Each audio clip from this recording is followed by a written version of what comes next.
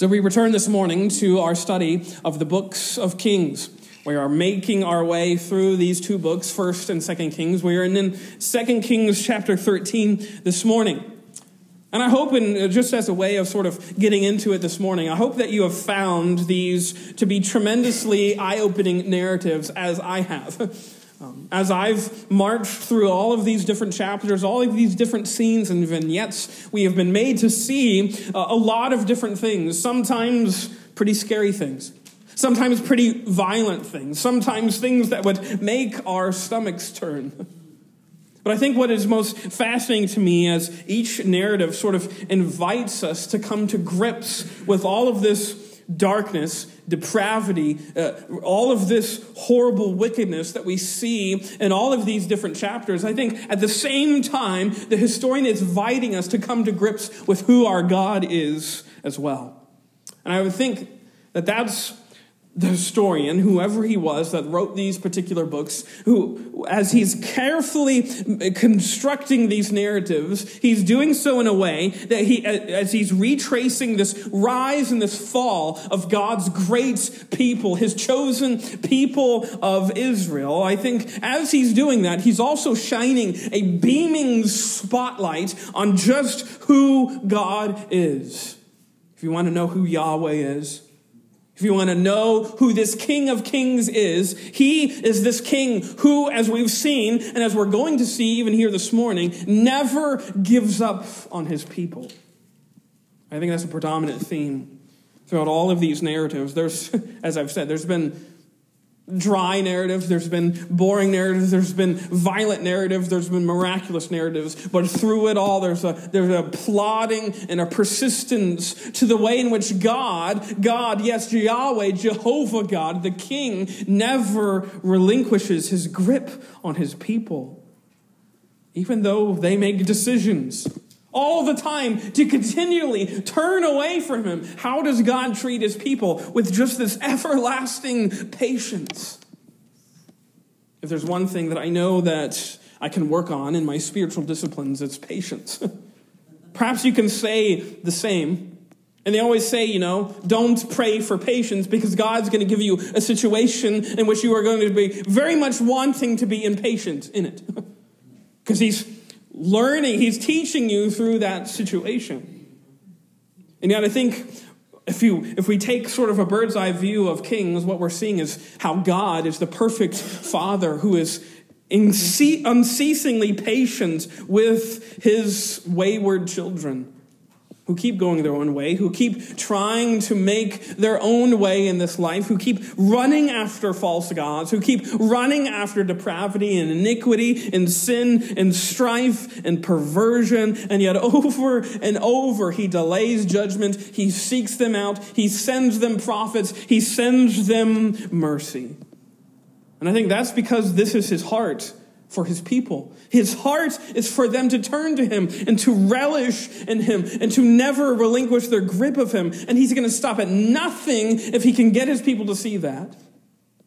I've said before that one of my favorite theological books is actually the children's Bible book, the Jesus Storybook Bible by Sally Lloyd Jones. I invite you to read it. It's pretty profound in a lot of places. But she says early on, and I thought that this little quote fit with the context of this morning's sermon, especially in the light of this notion that God never relinquishes his grip on his people. She says early on in the book, quote, God would move heaven and earth to be near his children always. Whatever happened, whatever it cost him, he would always love them.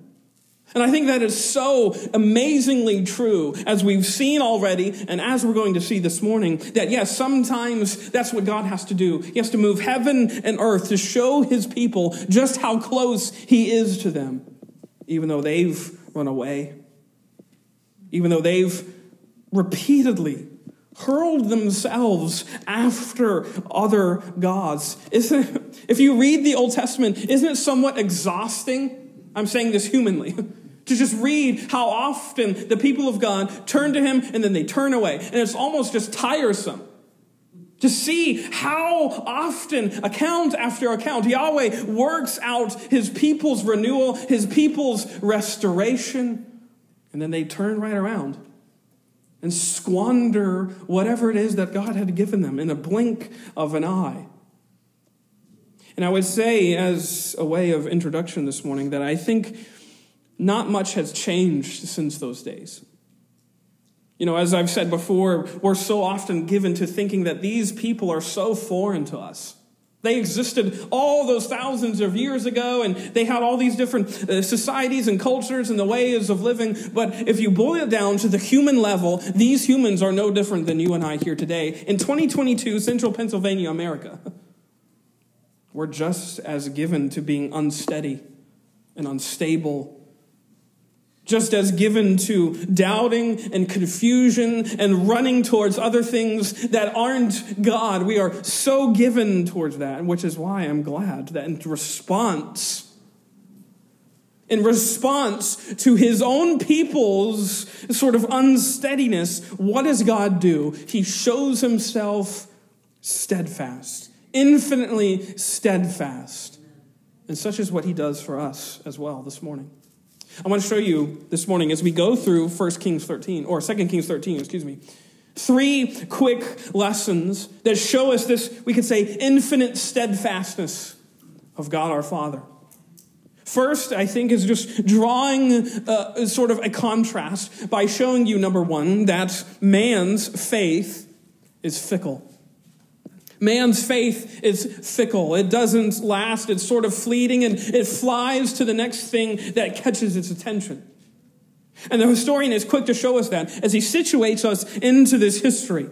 As you'll note from the beginning in verse 1, we had heard of that Jehu. He's the same Jehu from chapter 10 of 2 Kings, who dealt all of that vicious and vile judgment on the house of Ahab.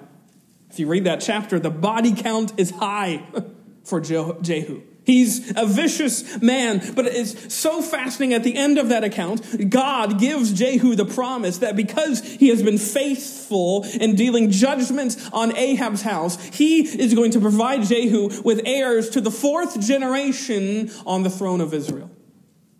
And so here at the very beginning of chapter 13, even though Jehu was a conflicted character who did some things well and did some other things not so well, yes, even still God fulfills his words to him. How? His son is on the throne.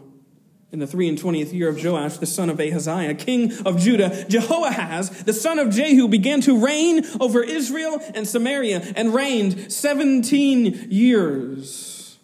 He begins this, we could say, first fulfillment of the promise given to his dad, that even to the 4th generation there will be one of Jehu's line on the throne. But rather than see God at work in just the way in which Jehu was brought to power, rather than see the way in which God was involved in all of that, what does Jehoahaz do?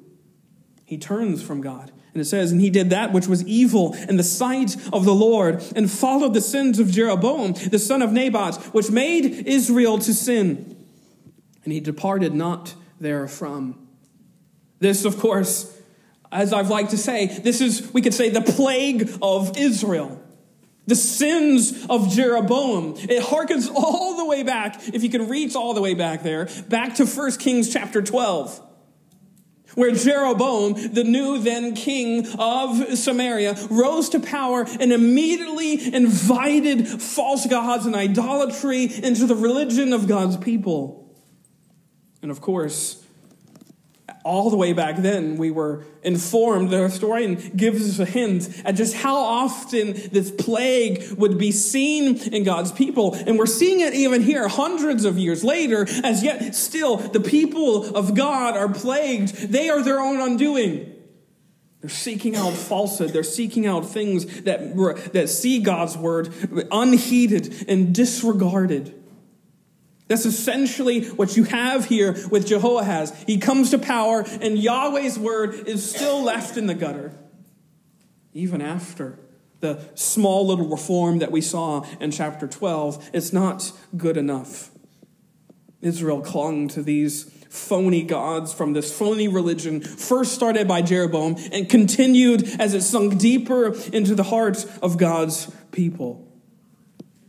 They were, God's people, we could say, were ensnared in this vice grip of idolatry and iniquity. And as we've seen and noticed already, this is not the first time. And yet here, it's almost as if we get a glimpse at God's patience sort of being put to the test, sort of reaching the red line limit of it. Because it says in verse 3 that his anger was kindled against his people. And the anger of the Lord, it says, was kindled against Israel. And he delivered them into the hand of Hazael, king of Syria, and into the hand of Ben-Hadad, the son of Hazael, all their days. God, at least in this particular instance, had had enough of Israel and their fickleness and their ways in which they appear righteous and pious and they immediately fly off and go to cling to other deities. And it says that now Yahweh in this particular moment has had enough. His anger is kindled. Literally, we can translate that word, that Yahweh, his nostrils are flaring in frustration. That's how seething mad he is at his own people for how fickle, how flighty they are with their faith. And he sovereignly raises Hazael up to cut down his own people. As we've seen before, that's what God can do. That's how powerful he is. No nation is outside of his authoritative reach. And he even uses nations that are on the outside, so to speak, of the covenant to cut down and to judge those who are part of it. So he uses Assyria to cut down his people as a moment of judgment upon them. Jehoahaz is aware of this predicament that he's put his people in. The Syrian army is squeezing them, reducing them to dust. Notice verse number 7 is a continuation of verse 4 about how Syria is oppressing God's people. And it says that neither did Hazael leave of the people of Jehoahaz, but 50 horsemen and 10 chariots. And the king of Syria had destroyed them and had made them like the dust by the threshing. He's reducing Israel's military might to nothing but dust. He's grinding them to powder. That's the oppression and the squeeze that's happening on God's people. And what does Jehoahaz do? I think it's fascinating to me that as he is feeling this pressure, feeling this weight, yes, politically, yes, royally, yes, as the leader of God's people, he's feeling it socially and the world scene. As Israel is being oppressed by Syria, what happens? It says, Jehoahaz besought the Lord. He gets on his knees. And he starts begging God to do something, to save them. It says, besought the Lord, and the Lord hearkened unto him, for he saw the oppression of Israel, because the king of Syria oppressed them. There's several fascinating little tidbits in this verse. The first thing that comes to mind is just how reminiscent this little verse is when you compare it to what happens in Exodus. I'm just going to go there. Keep your finger in 2 Kings 13, but listen to this verse in Exodus chapter 3. Because I think it's quite clear that the historian is wanting our minds, or at least the minds of those to whom he's addressing, to reach all the way back and remember this part of their own history. Exodus chapter 3, verse 9 says this, Now therefore, behold, the cry of the children of Israel is come unto me, unto Jehovah. And I have also seen the oppression wherewith the Egyptians oppressed them. Just as God saw the oppression of his people at the hands of the Egyptians, so too here does he see their oppression at the hands of Syria. And I think it's on purpose that the historian is connecting both of those two instances just to make it very clear, giving this humbling realization that God takes notice of the predicament and plight of his own people, even when they themselves are the ones who have put them in that predicament. It's interesting. Yes, Israel was under slavery to the Egyptians all the way back in Exodus. Here, Israel is under oppression, we could say, of their own making. choosing other gods, choosing other people to serve and to cling to. And yet, what do we see? God noticing their condition and having concern for them. Because I think more remarkable than anything else in this particular verse, back in 2 Kings 13, in verse 4, is just the fact that God listened to Jehoahaz, as it says, and the Lord hearkened unto him. Jehoahaz hadn't really concerned himself with Yahweh. He hadn't made God's word a part of his life. He hadn't resorted to that as the thing to which he clung to for guidance and wisdom and insight and sovereign will. No, he had made his own way. He had made his own will. And yet, God notices. God hears. God is attentive unto his cries. The Lord listens to him. I think it's incredible that the prayers of this wicked king were heard by God's ears. And they're not just heard, but he decides to take action. As it says in verse 5, and the Lord God gave Israel a savior, so that they went out from under the hand of the Syrians, and the children of Israel dwelt in their tents as before time.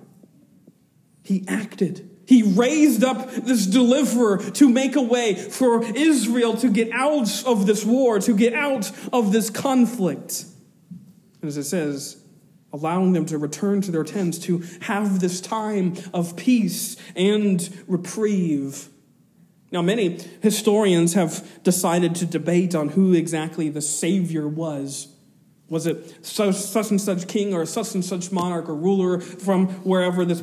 It doesn't really matter, I think. We can debate ourselves on who exactly to try and identify this historical figure, but I think that kind of misses the point, because the point is not who the Savior was, but the point is, as the historian is making very clear, that Yahweh intervenes on behalf of his people to secure their salvation. He's raising up whoever the Savior was to deliver the people of God out from under the hands of the Syrians. Yahweh is acting. He's the one saving. He's the one ensuring his people's safety and welfare and good. I think that's the point that the historian is trying to make. Yahweh is doing it on behalf of people who are fickle and frail in their trustworthiness of who God is. Yes, even still, God acts on their behalf. And yet, what was the result? National revival? A mass renewal of interest in the words of Yahweh, in the things of his word and his truth? No, not at all. Not any of that. Israel's delivered, and what happens? Verse 6, nevertheless, they departed not from the sins of the house of Jeroboam, who made Israel sin, but walked therein, and there remained the grove also in Samaria. How fickle are God's people?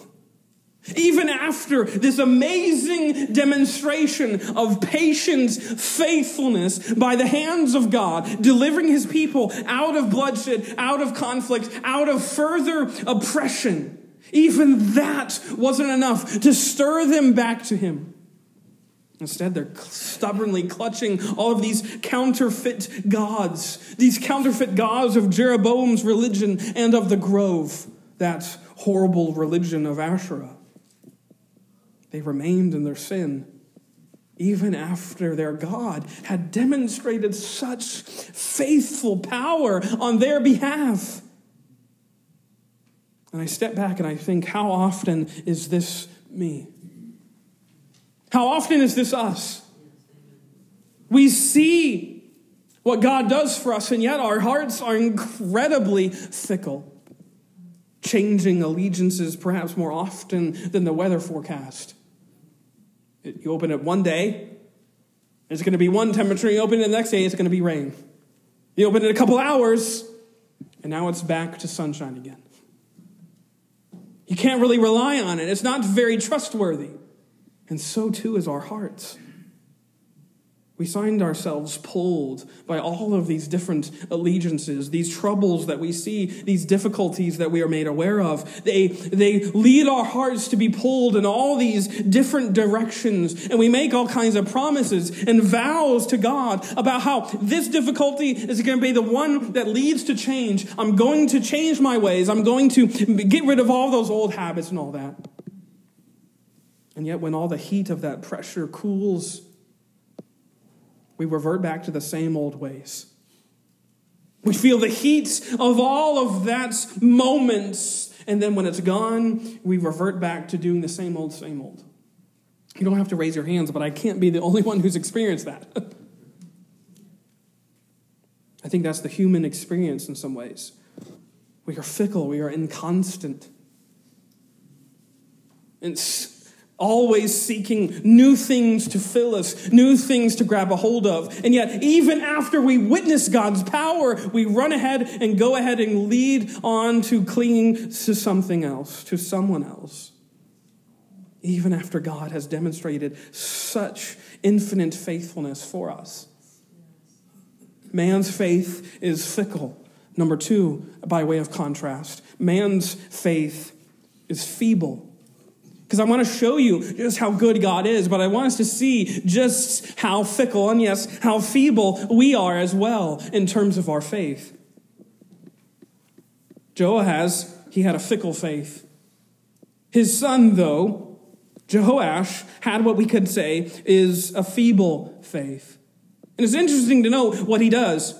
The historian here, he summarizes Jehoahaz's reign in two verses, verses 8 and 9, and then he segues right into his successor, his son, Jehoash. It says, in the 37th month of the year of Joash, king of Judah, began Jehoash, the son of Jehoahaz, to reign over Israel and Samaria, and reigned 16 years.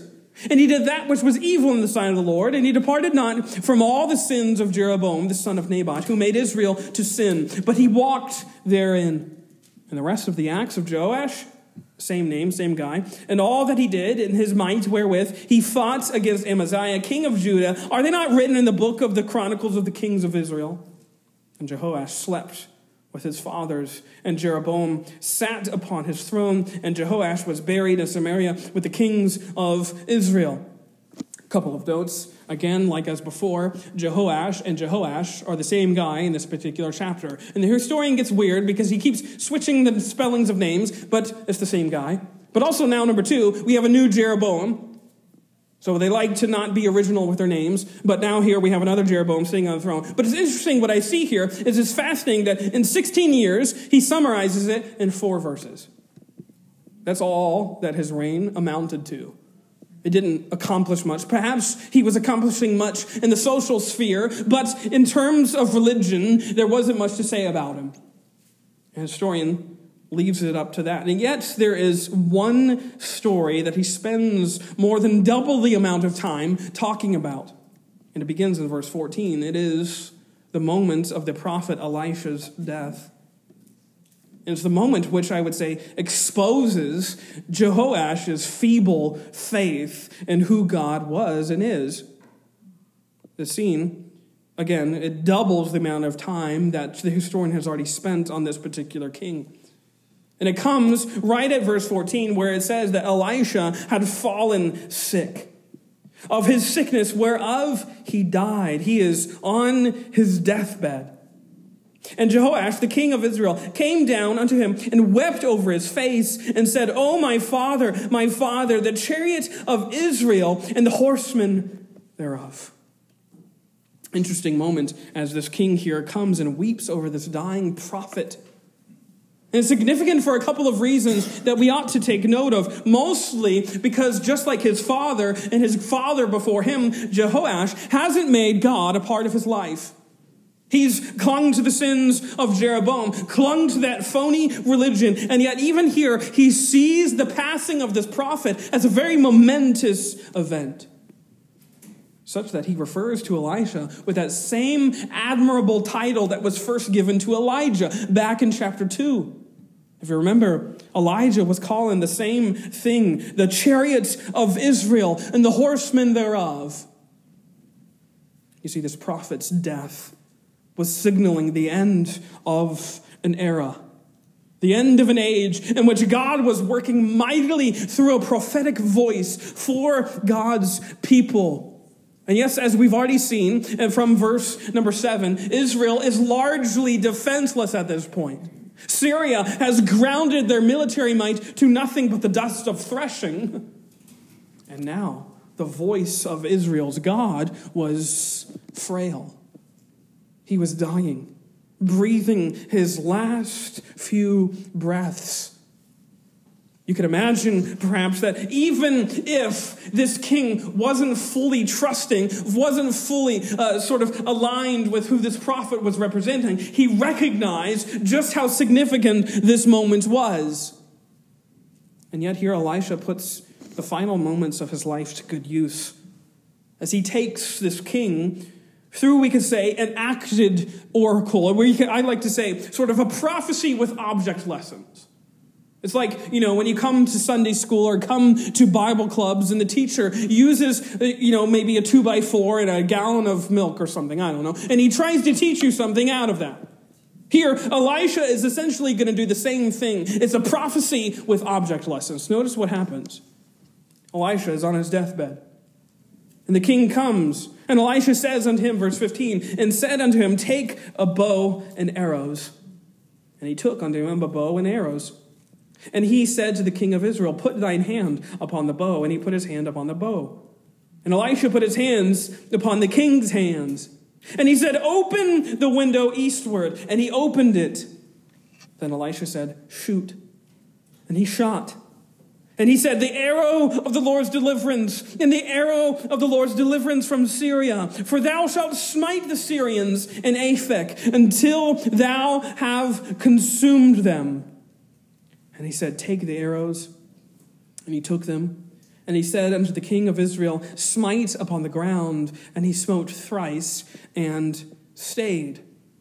Now, at first glance, the story is a little strange, I admit. This dying prophet is concerned with shooting arrows at a window and then shooting some more arrows at the ground. And what in the world does all this mean? Especially when you read verse 19. So he, as we already looked at, the prophet tells the king to shoot some arrows at the ground. It says, and he smote thrice and stayed. And then it says, and the man of God was wroth with him. And said, thou shouldest have smitten 5 or 6 times. Then hast thou smitten Syria till thou hast consumed it. Whereas now thou shalt smite Syria but thrice. Apparently, the king didn't get this part of the prophecy right. Instead of shooting the ground 5 or 6 times, he only shot it 3 times, which makes Elisha very angry, very cross. So much so, though, that he amends his prophecy. So rather than consuming his enemies, now they're just going to smite them.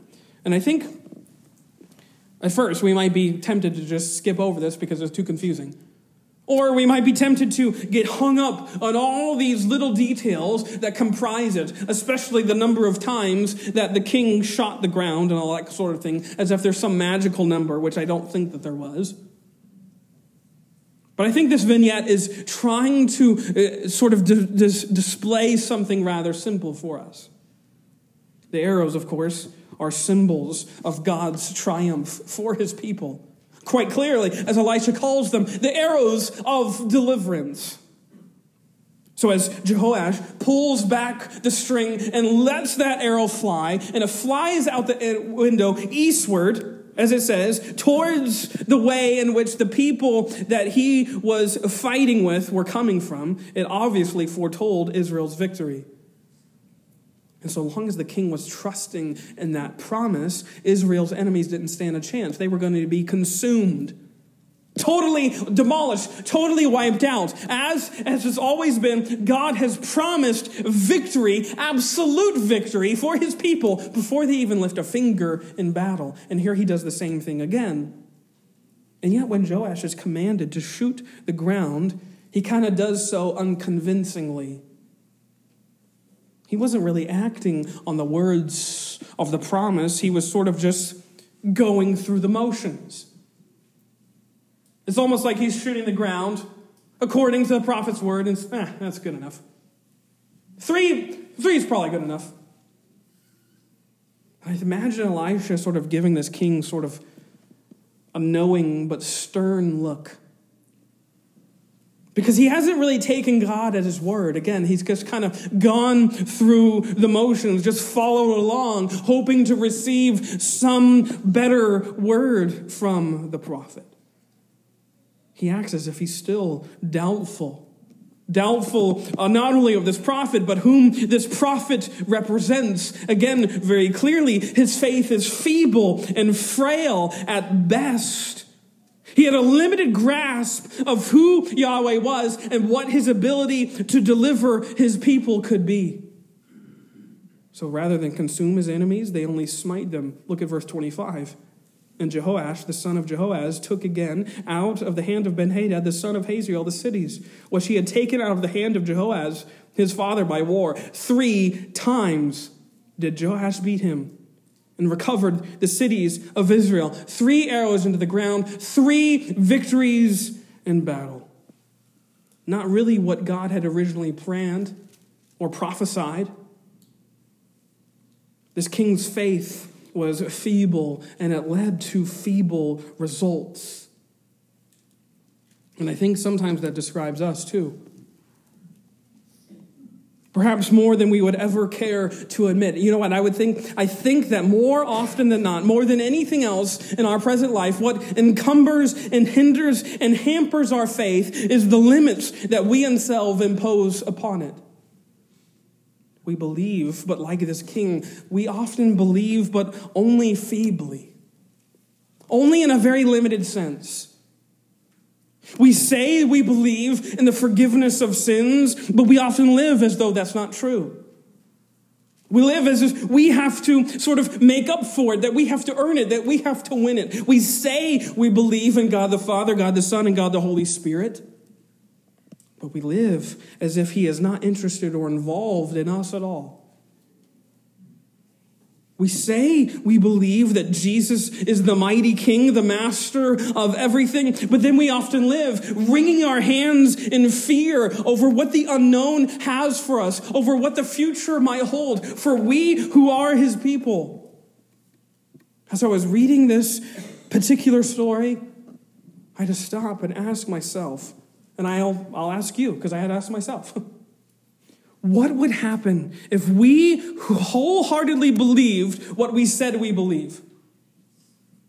What would happen? What would really happen if what we said we believed really took hold of our lives? And not just our lives, but the lives of those around us. Quite simply, we would not live in fear because we would know that we are forgiven. And that, yes, the God of the universe is with us and for us forever. We would have a faith that is firm and strong and solid, that does not give way at the slightest breeze of persecution or doubt or fear. We would live steadfastly against the rising tide of sin and hopelessness and despair. I pray wholeheartedly that we who believe, and we say we believe, we would really believe and act upon that belief. Not just with words, not just with our vows, not just with our testimonies, but with our lives. Man's faith is fickle. Man's faith is feeble. But in contrast to all of that, God is faithful forever. God is faithful forever. That is sort of the bookend to this wonderful little chapter. That our God is a God of his word. He never goes back on his word. He always delivers on what he says he will do. As we've just pointed out, even to this doubting king, Jehoash, this one who was possessed by a feeble faith, even for that, he fulfills his word. He struck the ground 3 times. 3 times he's victorious in battle. Despite his doubts, God delivered him. But here, in verse number 20, or verse number 22, the historian zooms back out again. He zooms back out to the time of Jehoahaz, the king that was in the beginning of the chapter, to sort of bring home this point of God's faithfulness. If you remember, as we said at the beginning, Syria was oppressing Israel, squeezing them, putting them under a vice, we could say. And of course, this was a part of God's judgment on his people. But God's people have once again turned their backs on God himself. So now they are feeling the judgment for that. And what does God do? Verse 22, but Hazael, king of Syria, oppressed Israel all the days of Jehoahaz. And the Lord was gracious unto them, and had compassion on them, and had respect unto them, because of his covenant with Abraham and Isaac and Jacob, and would not destroy them, neither cast he them from his presence as yet. Even as they, God's very people, the very ones he has chosen and brought out, delivered out of the oppression of the Egyptians, and led throughout all of those wilderness wanderings, all throughout those victories of Joshua, led them through the times of the judges, through the heights of David, and through the lowest of the lows of Ahab. God has turned towards his people, even as they've turned away from him. And even here, he's doing it yet again, showing respect, as it says, to them, turning towards them in compassion and grace and favor. Yes, even to these who were bringing this trouble and this conflict on themselves by turning away from God, he is faithful to their need. Yes, even to these who are fickle and feeble, he deals with them with a grace that is constant, that goes out and reaches towards them with a hand that is steady, because he is a God who cannot lie. Did you know that Numbers chapter 23 tells us that ours is a God who cannot lie. What he says will occur. You can bank on it. You can count on it. And he shows us that in a most mysterious way. Jump back to verse number 20. Listen to these verses. And Elisha died, and they buried him. And the bands of the Moabites invaded the land at that coming of the year.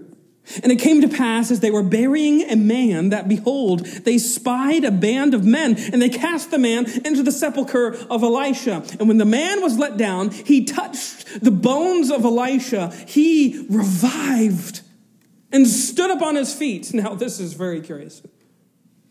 In the midst of all of these stories, very historical accounts of all these kings who are, yes, disbelieving, and the historian is bringing us through all of these details of war and how they failed God and all those sorts of things, we have this fascinating story about this nameless guy who wakes up after being dead because he touched the bones of Elisha. Weird story. Weird events. I often think, how long was he dead? Because we don't know how long he's dead. Was it 4 days like Lazarus, or was it longer? And what did he do when he resurrected? And what did those who saw him die do when they saw him walking around again? Especially these guys who see this Moabite invasion force, and they're just like, we got to get rid of the body. And then they're fighting these guys, and then they turn around, and the guy that they had thrown into the grave is now walking around with them. Very strange sequence of events. And yes, they are quite odd, but I think they have a very powerful meaning for us. Especially, though, for these who were in this moment in a place of exile. You see, just as this man, notice that word? This man was cast. Where's that word? There, verse 21. And they cast the man into the sepulchre of Elisha. And when the man was let down and touched the bones of Elisha, he revived and stood up on his feet. Verse 23. The Lord was gracious and had compassion on them and respect unto them because of his covenant, and would not destroy them, neither cast he from them from his presence. You see, I think here the historian is giving us quite a glimpse at what is to come for God's people. We know, this is spoiler alert, if you get to the end of 2 Kings, you'll know that God's people have been in exile. They've been, we could say, in their own sepulcher, their place of death. And yet, so too as this man was cast into the place of death and found that he was revived and restored to life, so too would God's people find that their place of death, their exile, was actually their place of being brought back to life. That's what would happen, because that's what God was going to promise to do for them. That exile was temporary. It wasn't forever. Imagine what these words sounded like to Israelites who were reading them, who were in exile themselves. They are feeling the effects of exile and banishment and death, away from God's promise, away from God's place of promise. And here the historian is reminding them that they won't always be destroyed. They won't always be cast out. Why? Because God is faithful forever. Faithful enough and powerful enough, yes, even to take a nameless man and resurrect him alive. So too can he take a wandering people and restore them back to glory. This is God. The God that we have, the God of Israel too. He is faithful to his word forever, and not a single syllable of anything that he has ever promised has ever fallen to the ground or missed its target. It has always come through. Generations come, generations go. Generations find a resolve in the things of the Lord in his scriptures. And some generations fall away from God our Father. And yet, what is faithful throughout all of that is this God, Yahweh. He is faithful through every generation, through every season of doubt and distress and worry and fear. As we sung about, he is great in faithfulness. And he abounds in that posture towards his people.